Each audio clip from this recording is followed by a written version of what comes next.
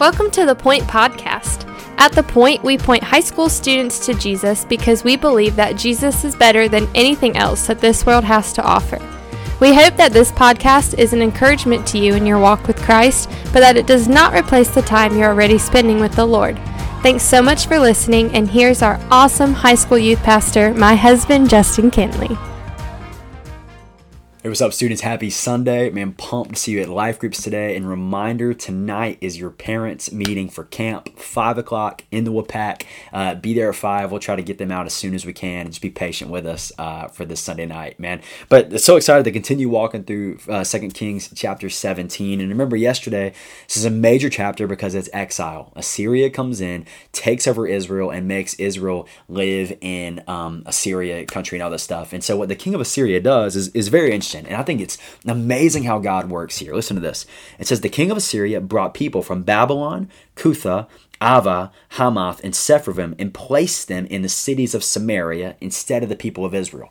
So basically, he removes Israel, and then the king of Assyria takes other people and places them in Samaria, right? So if eventually Israel goes back, there's going to be other cultures there, all of these things. And what God does is incredible, right? So you have non-Israelites living in Israel based on the sin of the king of Assyria. So the Bible says that God literally sends lions to them to take some of them out because they're bringing idol worship into the place of Israel, right? They're bringing idol worship. They're bringing more false gods. And so God sends lions to take some of them out.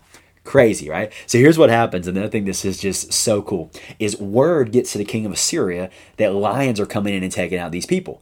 And some people tell him the reason that's happening is they say the God of that land. So we know him as the God of Abraham, Isaac, and Jacob, Yahweh, right? But they tell the king of Assyria, the God of that land is mad that these people don't know what's going on and don't know about him.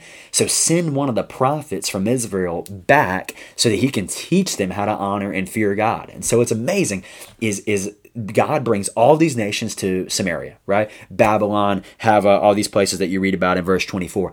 God brings these nations to Israel, and then the king of Assyria sends a prophet back to Samaria. He actually goes to live in Bethel, and he begins to teach these other nations about the one true God. So in a way, what's crazy is God allows this. In the exile of Israel, God allows all these other nations to come to Israel where they're going to actually hear about the one true God. It's amazing to see the purposes and plans of God, how really this is an evangelistic effort that God is taking this bad thing for the people of Israel. Exile is not good, but God is still accomplishing his purposes so that people can hear about him and who he is. But with all that being said, what you read is that the people kind of just add the God of the Bible, the God of Abraham, Isaac, and Jacob. They kind of just add him to their repertoire of other gods, right? They worship multiple gods, and so for them it was, hey, we'll just add one more. And so the Bible says that they feared God. These people, these foreigners, they did fear God. They believed that he was the one, that he was a true God, that he was a real God, but they still worshiped other gods instead. And the Bible said they continually did this. And so it's cool to see how God works, but the people that are these foreigners continue to live in rebellion. And how this chapter ends is basically God is reminding his people yet again of the covenant that he made with them that they disobeyed. It's amazing to see the reminders that we see in Scripture, and that's exactly what God is doing here. That God is reminding his people of the covenant that he made with Abraham, Isaac, and Jacob. The covenant he made with his people as he brought them out of Egypt. The covenant where they're not supposed to worship any other gods. They're supposed to only worship him. And he's reminding them of this covenant and saying, because you disobeyed, that is why you're in the hardship that you are in. And so really, we can take a lesson from the people of Israel, can't we? The man is still, we are called to worship no other gods but the one true God. Jesus is God. God the Father, God the Son, the Holy Spirit, right? The God is in three persons. That is our God, the one and only God. We're called to worship him and serve him, but yet so often in life we are tempted to give our worship and our devotion to other things. But what we're seeing here is that when we give our worship and our devotion to other things and we turn away from God, man, hardship is going to come.